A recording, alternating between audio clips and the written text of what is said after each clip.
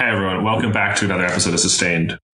We talked a little bit last time around about a desire to respond to what's going on and to make some content, do some research that helps both ourselves and hopefully you all engage some of this to the best of our ability.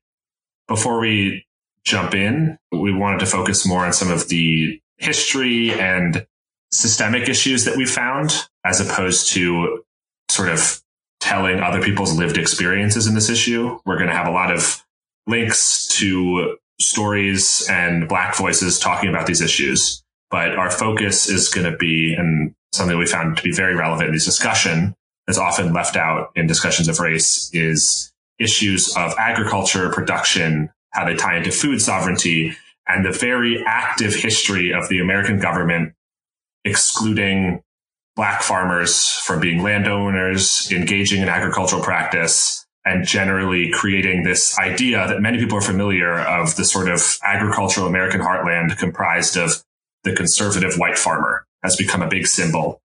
And that was no accident. So Tom and I have gone off, done a lot of research. This is a lot of new territory for both of us. So we're trying to share with you all what we've learned, what we found, and would love to sort of invite you all to listen along. Let us know what you think. And once again, do make sure to check the notes, find some of the voices. There's some really powerful interviews and tales told by people who have lived this experience. So make sure to check those out.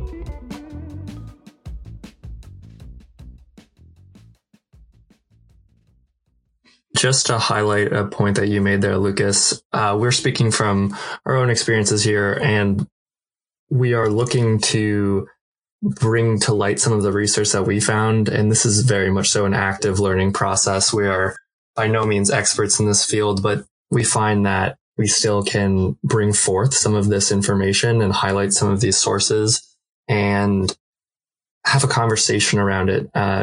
We're at the very beginning point in this research, but we have enough right now to set up a ongoing narrative that we hope to look at further in future episodes and have it be an ongoing thing, because, this has gone on, particularly the issues of land theft. Really the plight of Black farmers in America has been something that happened since the day in which they were brought to the shores of the US and enslaved. And in various ways, this form of suppression and theft of land and power and resources has continued on to this day. I mean, you look to just the 20th century alone, and Black farmers have lost 12 million acres of land. Of the 3.4 million farmers in the US, around 45,000 are Black, which is approximately 1.3%. And if you really look at the fine details, you'll see that Black farmers own less than 0.5% of the nation's farmland. And in no way is that an accident. So today we really just want to take a deep dive into some of the reasons as to how this unfolded and to begin charting a path forward, one that focuses on reparations and liberation and bringing democracy back into the food system.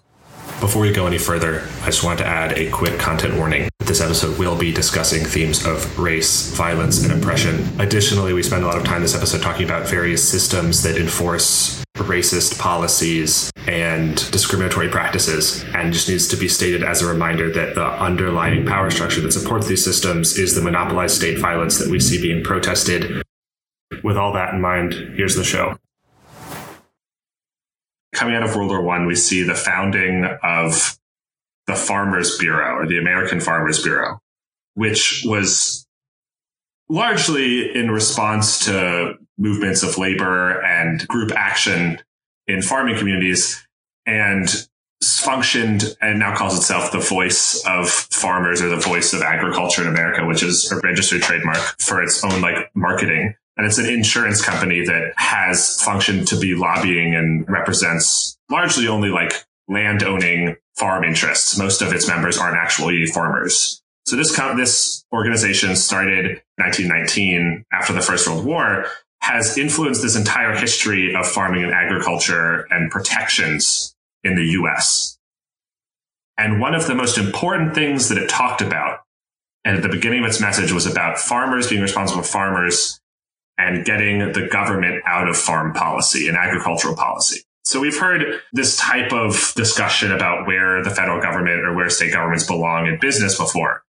But that language always has undercurrents about independence and protections of how systems are done that often are far more complicated than they would seem. And in this case, resulted in a very complicated relationship between farming, banks, and the government, where this insurance company took a very large role in the center of it.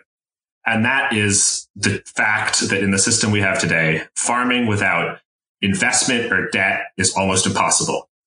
It is a high risk practice that relies on good weather conditions and many externalities to function well. Relies that the people before you dealt with the land well, just like in practices that allow it to still be good farming land. It relies on financial support. It relies on good weather, all of these things. It's incredibly complicated. And immediately we have a setup of insurance that comes into play, the government sort of being pushed out to some degree, but also being used in terms of subsidy programs. And ultimately, it's not worth our time to get into like all the little details, but it makes a very complicated relationship that relies on going through both private companies like the American Farm Bureau and federal bank systems and private banks also as well to have what you need to do a farm. So keeping that in mind, talking about land ownership and sovereignty is the next sort of like step. And on that point, we've known this to be true since the beginning of our country, is that land is synonymous with power. So we see that there's this multiplier effect where oftentimes land is a very clear pathway towards liberation. And if you think about it, in the wake of the Emancipation Proclamation, there was this large base of farmers. Well, when I say farmers, I mean previously enslaved individuals that were working on plantations, working intimately with the land, developing this wide knowledge base. They were the ones that knew the land better than the plantation owners, better than the oppressors. And they, having now their independence, were a threat to these plantation owners, to these oppressors, because they now had their independence. They now had their knowledge. And the last pillar to their independence was through land and land ownership and being able to live out your land independently, being able to grow food in a community, serving and looking after your individuals. That was a major blow to the power structure that had been and would continue to be. That is where we begin to see this more insidious, veiled version of suppression come out in terms of how the federal government moves into farming and how those within the federal government began to selectively loan to white farmers over their black counterparts. And over time, we see that land is actively taken away from black farmers and people of color in general because they were not able to secure the credit. Like Lucas said, the debt farming requires debt. It requires massive amounts of investments for inputs such as fertilizers, for seeds, for things like insurance. And if you don't get those, if you don't get it in time, then your whole operation is thrown off and your livelihood is at stake. The stakes are not small. The stakes are incredibly high. And it comes down to something as fundamental as food and food access and the fact that so much of this country is devoted to food production. And it's such a staple part of how things work the way they need to work. So there's this undercurrent in all of these discussions that such a staple element of the country is based off of a wildly disproportionate representation of the actual makeup of the country, and something that we've seen again and again and again. And one other thing that has to be brought up in this is a distinction as we talk about farmers. We've already begun to make it, but something that has to be made explicitly clear is that there's farmers and farm workers. And there's like farmers, farm workers, and then land owning farmers. And that is something that we have to be very clear is treated two entirely separate ways when we're talking about farming and business, and particularly discrimination.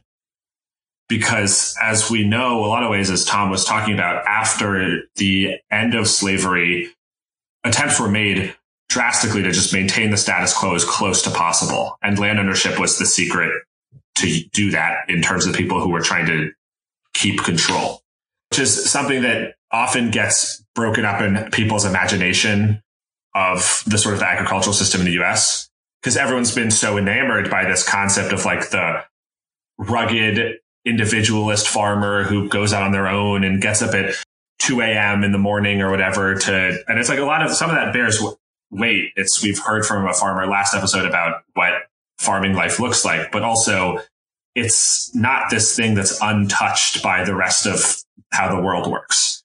It's just as much part of the system and part of these movements of seeking social justice and change. And it has to be included in that, because I feel like it's often put on this island that the ideology surrounding farming has often supported, which is that it's this like way out there, rugged, totally solo, not so involved in all these other movements, when I'd say it's a pretty excellent example of how a very contrived system between these different donation systems and in like the insurance systems that make monoculture farming possible, all of that being present makes this a very complicated system that's actually a good example of a number of the issues that people are discussing in other sectors. So I feel like there's a big argument for including this elements into other forms of activism and change and discussions that are happening. And once again, we found a lot of people talking about that element of this, including Amber Tam, who's working on farm ownership and urban farming initiatives. So there's a lot of good stuff on that, but I think it has to be included more in conversations. It's been often sort of like put out there as just this individual rural existence that gets totally separated from other conversations about federal action. And we've seen attempts at working outside of the system. You know, you look at guerrilla style farming as a way of getting around the divestment and denial of BIPOC farmers through federal channels in urban settings. But it's like, how can that scale? How can that truly come to fruition? I mean, like hard work and grit can get you incredibly far, but you know, when looking at how to have a financially viable, socially just, and an environmentally sustainable farm, like there are massive upfront costs that come with that. And it's like, yes, of course you need outside financing. And yes, you need land ownership. But where do you even begin when you have a system that overtly denies loans, denies disaster payments, and whatever other funding that is necessary? Where do you go when you lack the generational wealth that comes with land? And where do you go when you don't have those loans? It's like, how far can you get with just scrounging like bits and pieces of land and you know, volunteers? And it's just like, it really just exposes how reliant our farming system and government have become. And when you have a system that so blatantly favors white folks over people of color, like where do you go from there? And I feel like we really see this come to a head when we're going into the 1980s farming crisis. We see farms in incredibly challenging financial situations as commodity crop prices just fall after a golden age. And you see the need for credit more than ever. And this is where the really ugly lending practices come to light, when we see farmers long denied credit come forward as a collective in the Pigford versus Glickman discrimination suit. But before we dive into that, I think it would be really interesting to root this in a story written by Van R. Newkirk in The Atlantic. This piece is quite powerful and really gets at the rise of the Pigford versus Glickman case. And it centers its story around this man named Ed Scott Sr., who originally grew up in Alabama. And during that time in the early 1900s in Alabama, Black people could only sharecrop. So we see him move to the Mississippi Delta, and Newkirk really makes a argument that you really can't separate the Pigford versus Glickman case from the Mississippi Delta. The Mississippi Delta was kind of this oasis, some of the most fertile land in the U.S., and Ed Scott Sr. flocked there, and he worked on a large farming operation, and the white owner was actually quite sympathetic and was willing to actually sell off some of his land to Ed Scott Sr. And over time, Scott Sr. is able to amass land. By the time he's in his later years, he has near 1,000 acres. And his son, Ed Scott Jr., goes off to serve in World War II, comes back after working in a transportation unit, and he sees as though he's denied many of the opportunities granted by the GI Bill that his white counterparts received. And he turns to farm to carry on the legacy of his father, as so many children of farmers do. And, in this time, the federal government, like you mentioned, Lucas, has become the primary lender, and the great grandchildren of many of these plantation owners had now had great control over lending. And in this time, as Ed Scott Jr. takes on the practice of farming on his father, Scott Sr.'s behalf, he is in the middle of the farming crisis, and he simply cannot get funding. So in this really wild change of events, he pivots to catfish farming, where he goes on to dig these catfish ponds, and it's a tremendous success, but it's not nearly enough or adequate compared to what he would have been able to do if he had not experienced the USDA's practice of half lending, which thwarted the success of him and other Black farmers. He did not get sufficient loans, forcing him to sell off his land. And from the 1,000 acres of land that his father amassed, he's left with about 300, and he's faced with foreclosure. And that's not a unique story by any means.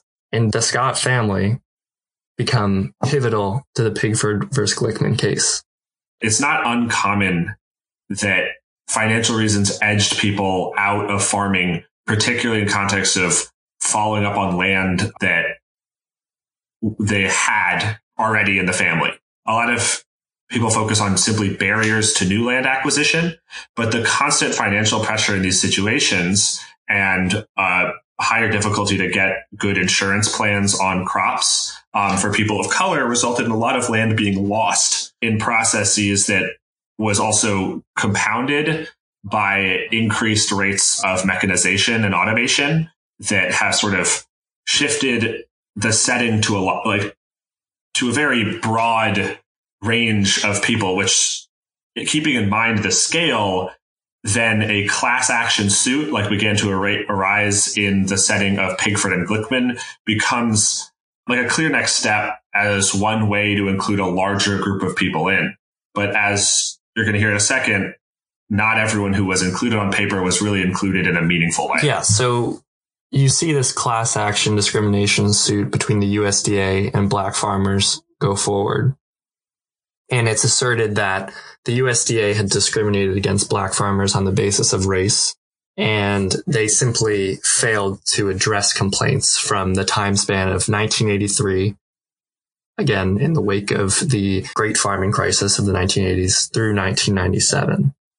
They specifically cite that farmers were denied USDA loans or forced to wait longer on the approval process compared to their white counterparts. And because of this, many farmers were either on the brink of financial ruin due to the USDA dragging their feet when it came to loan and debt restructuring, or they were pushed into that financial ruin and had lost the wealth that they had built in the land and through their crops. So as the case plays out, we see that the USDA goes on to commission a study that is conducted by a private organization, and it looks into the Farm Service Agency, particularly in the time frame of 1990 to 1995.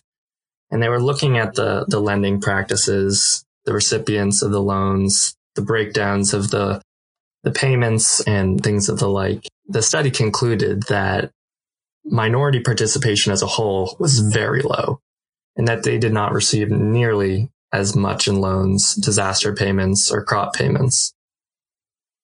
And what is perhaps most startling is that this study concluded that the reasons for the discrepancies in treatment between the black and white farmers could not easily be determined due to gross deficiencies in the USDA's data collecting and handling.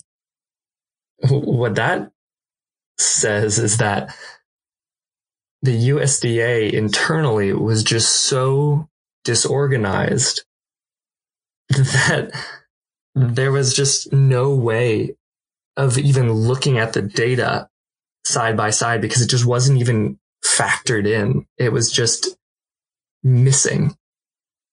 So the attorneys that were representing the black farmers requested blanket mediation, but the Department of Justice essentially opposed this and wanted cases to be argued individually. So they set a date in court for this class action lawsuit to proceed.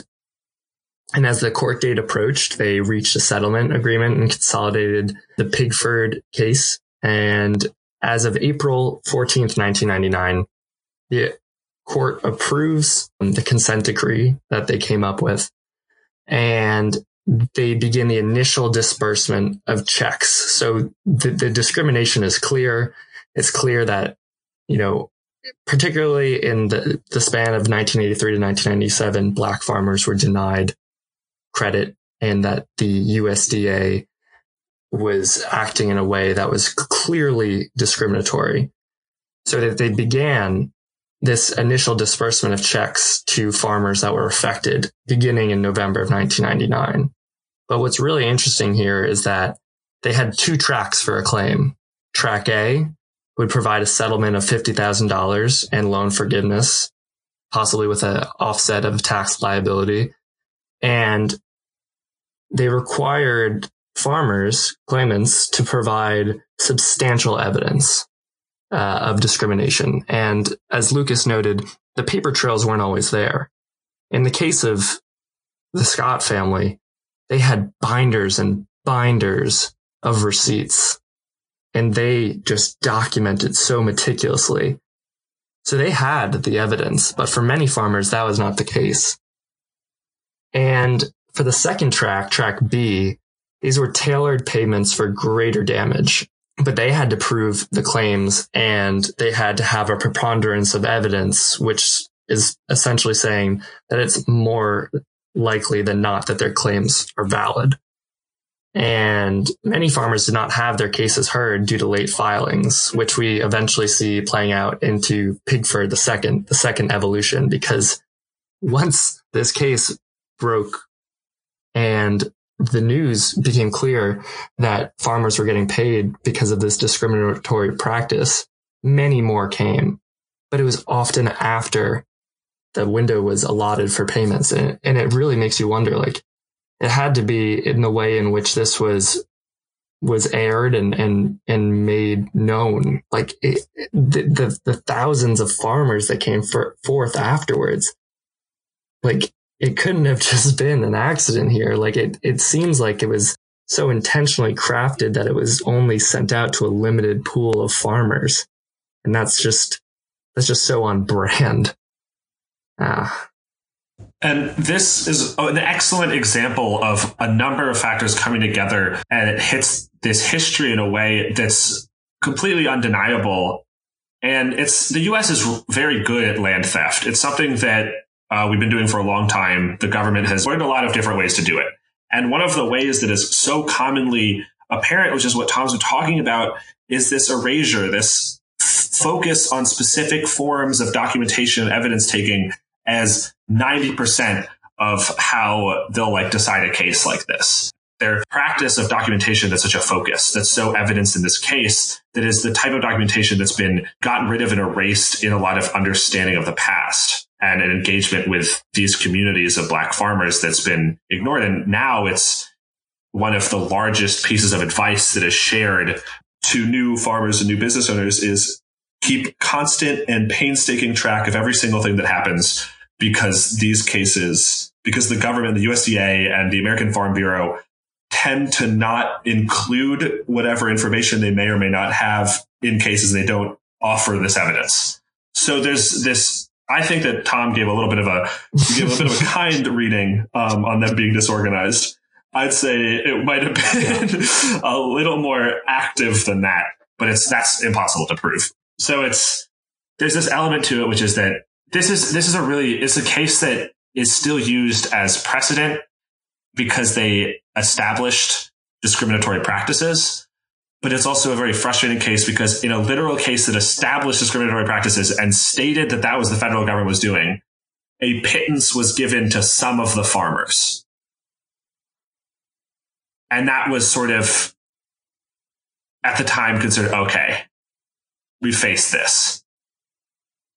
And it's also important to fold this into a larger theme that we can see in plenty of data, plenty of graphs, whatever. You can find it all over the place. But it's just the fact that farmland in the U.S. has stayed pretty consistent since the beginning of the 20th century.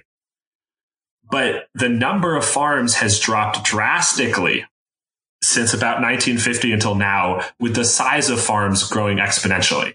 So it's just the consolidation of land under a select few owners. So to tie into this process of land theft and exclusion, the people picking it up were almost the borderline monopolistic farming entities that we started to talk about in our first episode about how these industries worked. So these issues that Pigford and Glickman showcases just became so rapidly present across so much of the country with the consolidation of farmland that all of these problems were just much further extenuated because there was way less available farmland for small scale growers overall. And then on top of that, you see this systemic discrimination. So the amount of available land is already cut way down, and now it's made even harder to get. So the situation is pretty dire. To that point, we see that in 2010, Obama signed in the Farm Bill authorizing $1.25 billion to address and compensate the late claims. And yes, this is monumental, long overdue. Yes, a step in the right direction. Sure. But you ask yourself, was justice truly served in this case? $50,000 in loan forgiveness. With that, you can go and buy a tractor. But how do you even begin to compensate for the opportunity costs, for the generational wealth that might be upwards of $500,000? Probably more. I mean, how do you begin to grapple with that and reconcile and work with that? How does this case fully account for the absolute inhibition of generational wealth building? It doesn't. And so it really leaves us with this obligation to pick up where Pigford and Glickman left off. And I think that plays out in the form of reparations. I read this incredibly powerful excerpt from Farming While Black, and it states that if African Americans were paid $20 per week for their agricultural labor rather than being enslaved, they would have $6.4 trillion in today's dollars in the bank right now. This figure does not include reparations for denied credit and home ownership opportunities, exclusion from the social safety net and education, or property theft and destruction. There's a reason why the typical white household has 16 times the wealth of a typical black household. 80% of wealth is inherited, often traceable back to slavery times. Existing policies reinforce and augment the wealth gap. And that sets a very, very interesting stage for how we proceed. For Black individuals and people of color, that their ancestors were kneecapped by USDA and federal loan operating agencies. And you see them and the wealth that was denied of them.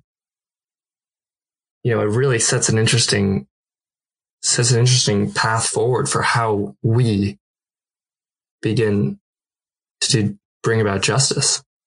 And this is a moment where it's really important to acknowledge a lot of different elements in this, from the individual actors to also the systemic issues that's often hard to accept just by the scale of it.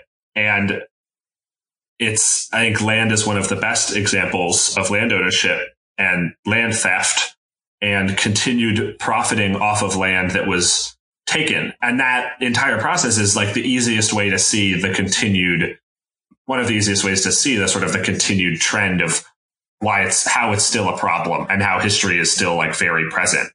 But there's also a lot of rhetorical stuff that I think is important in discussing these themes of this process, this history of land theft and food sovereignty is well demonstrated in groups like the Farm Bureau, who call themselves the Unified National Voice of Agriculture, or the ideas of rural-urban divides as a large point, like, people have this imaginary idea of the rural conservative person who does this or that, but there's also massive populations of non-white people all over the South who have incredibly discriminatory policies aimed towards them, that a lot of it relies on these systems of land disenfranchisement and not having access to the language and relief aimed for those who are identified in this as land owning farmers. That being said, this should be a remark also against the fact that so much of the land is owned by just a few of these big ag companies that now subcontract. That's another massive issue that's making this worse. So it's sort of including most of that in this discussion is the only way to sort of understand or to sort of come to terms with how severe this issue is. And on top of that as well is we're seeing stagnation of wages and increasingly bad work situations for people who work on this land owned by other people. So when you have larger conglomerates working under highly incentivized and tight profit margins to run these large farm systems that rely on having low wage workers who don't own the land and can't set the conditions, the result we see and what we're seeing is the worst working conditions with the lowest wages combined with the most health problems. I think it's a really interesting juxtaposition when we see that for many farm workers that are here on H-2A visas or that are here with an undocumented status, we see them occupying these cramped living spaces, often nearby, and they live in housing accommodations owned by the same person that owns the farming operation. And they are often crammed in these spaces. There's often bunk beds set up, and we see very poor living conditions like you speak of. And you see this fear of retaliation under the circumstances that these farmers are often here. Farm workers are here often undocumented. And how is this all that different from when there were plantations. It's an incredibly sad parallel that we see, but it's how it is. It shows that there is this continuation of this power structure that suppresses the workers, amasses the land and power in the wealthy landholders, and we see the prioritization of cash crops and the production of them. And it's always at the expense of the farm workers. Just making that analogy perfectly clear, they're currently looking to prison labor to help fill gaps in farm labor. So they're bringing people in, already predominantly people of color, who don't get paid for their labor. Maybe they get paid at like a few cents an hour. And we see that's just like the perfect exploitation of the 13th Amendment, which allows for enslaved labor under the circumstances of punishment. Yeah, it's flagrant as fuck. Honestly, I'm pretty happy this conversation sort of turning into this, because ultimately, like, we don't have the narrative to say, we don't have the knowledge to point out, like, I don't think I could give you a perfectly coherent narrative that puts together all the pieces they build into each other. But I also don't think I need to, because it's not actually a hard argument to make. It's not a hard thing to point out how prevalent this issue is. And it's like every element. And one of the most frustrating things that you see a lot is people talking about everything from options in the grocery store to what you eat is influenced by the fact that a handful of people own almost all the farmland. Or not almost all the farmland, but a ton of the farmland. And if you're in that setting, options aren't on the table. Healthy food is on the table. It's only these like specific monoculture things that are backed by government loans and government aid and government subsidies. So the governmental agricultural relationship has entirely excluded people of color and doesn't really have any interests of general people in mind beyond that. So there's just this inclusion is an essential part in sort of pushing back against many of the issues in the food system. And one of the most important ways to push back against that and build a food system that actually works for the future in terms of sustainability, farm ownership, and representation and profit share is to give land back in the form of reparations. It's essential for a food system to move forward. And I think to move forward in a way that is overall good. So. It's so important that it's not the USDA. It's not the Farm Bureau Association. It's not any of these predominantly white, long-standing organizations that are dictating and defining what reparations look like. Because, as we know, the system that currently is in place to look out for farmers, whatever that means, in their mission statements and vision statements, it's not geared towards addressing the land theft and the lack of ownership that Black farmers face and other people of color face. And it's so incredibly important that a new system is created in which these traditionally marginalized groups are able to say what reparations need to look like in order for them to prosper. And looking back towards the New Deal, it's clear how sweeping economic change that tries to confront these issues will, largely due to the system of states and federal government interaction that we've seen functioning so wonderfully under this pandemic, manage to just break down any sort of attempt at broad change by local actors shifting standards, which is what we saw with perpetuation of lending practices and financial assistance after the Great Depression. The New Deal was supposed to help with was that many people who had been hit the hardest didn't receive the aid because of how this legislature was written and applied. So a hugely important note to keep in mind when we're sort of looking to try and engage with this issue is that these efforts almost always get twisted because they don't, in my opinion, they don't usually go far enough. I think that leads us to this important process of reimagining what justice looks like moving forward. I think it involves a plethora of things, whether it's giving land, money, and jobs away. I think it's a matter of doing what is very difficult, and that's personal sacrifice. And I don't know how that will play out in our current economic system where property rights are essential.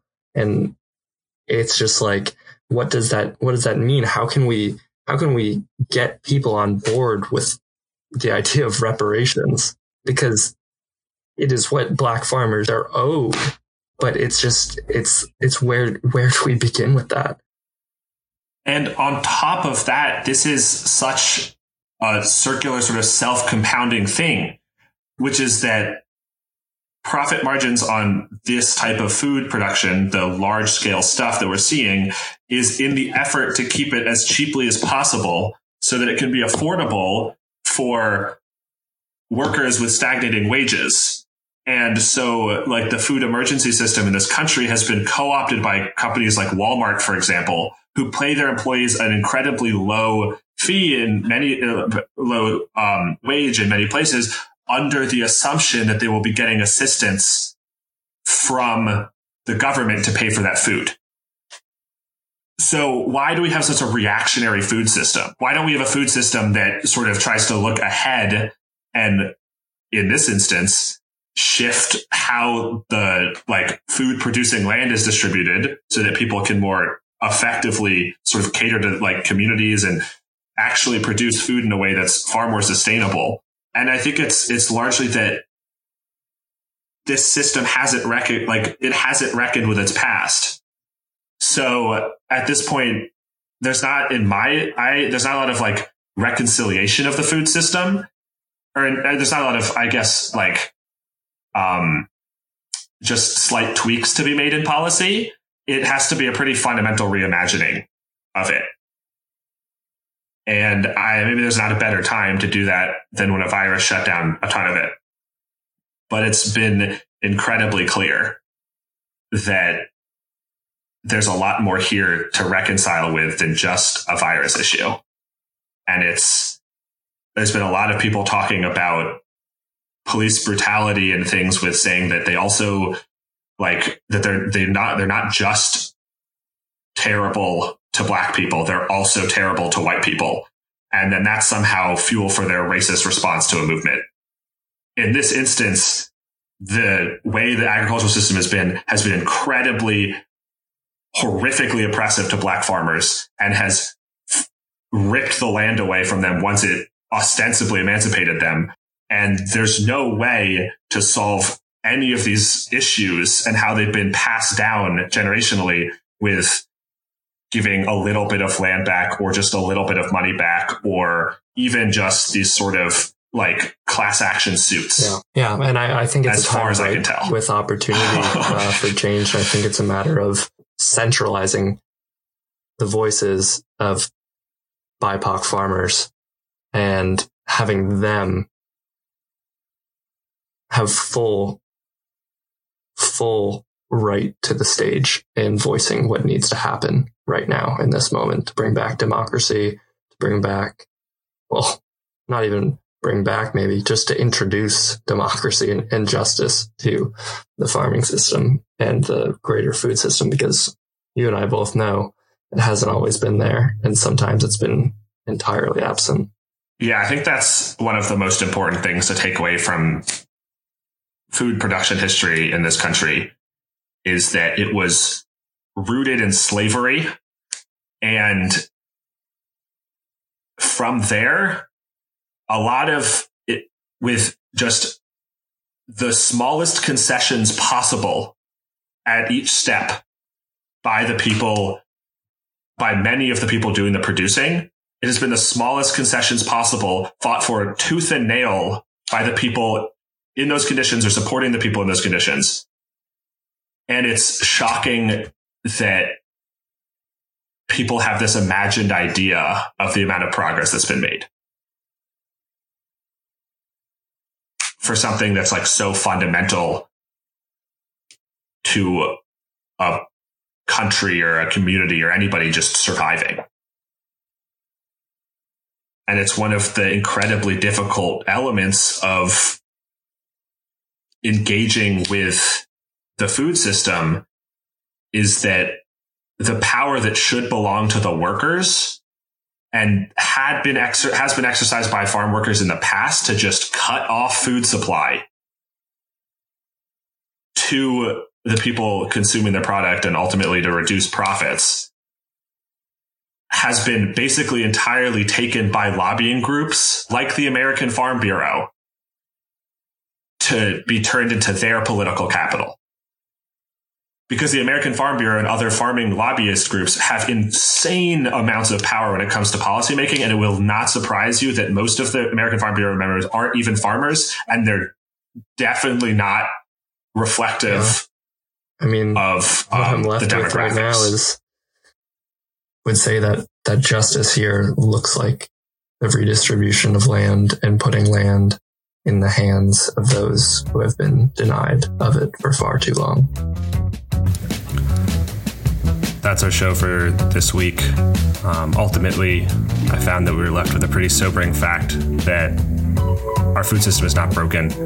It's working as it was designed to, based off of land theft and slavery from the very beginning.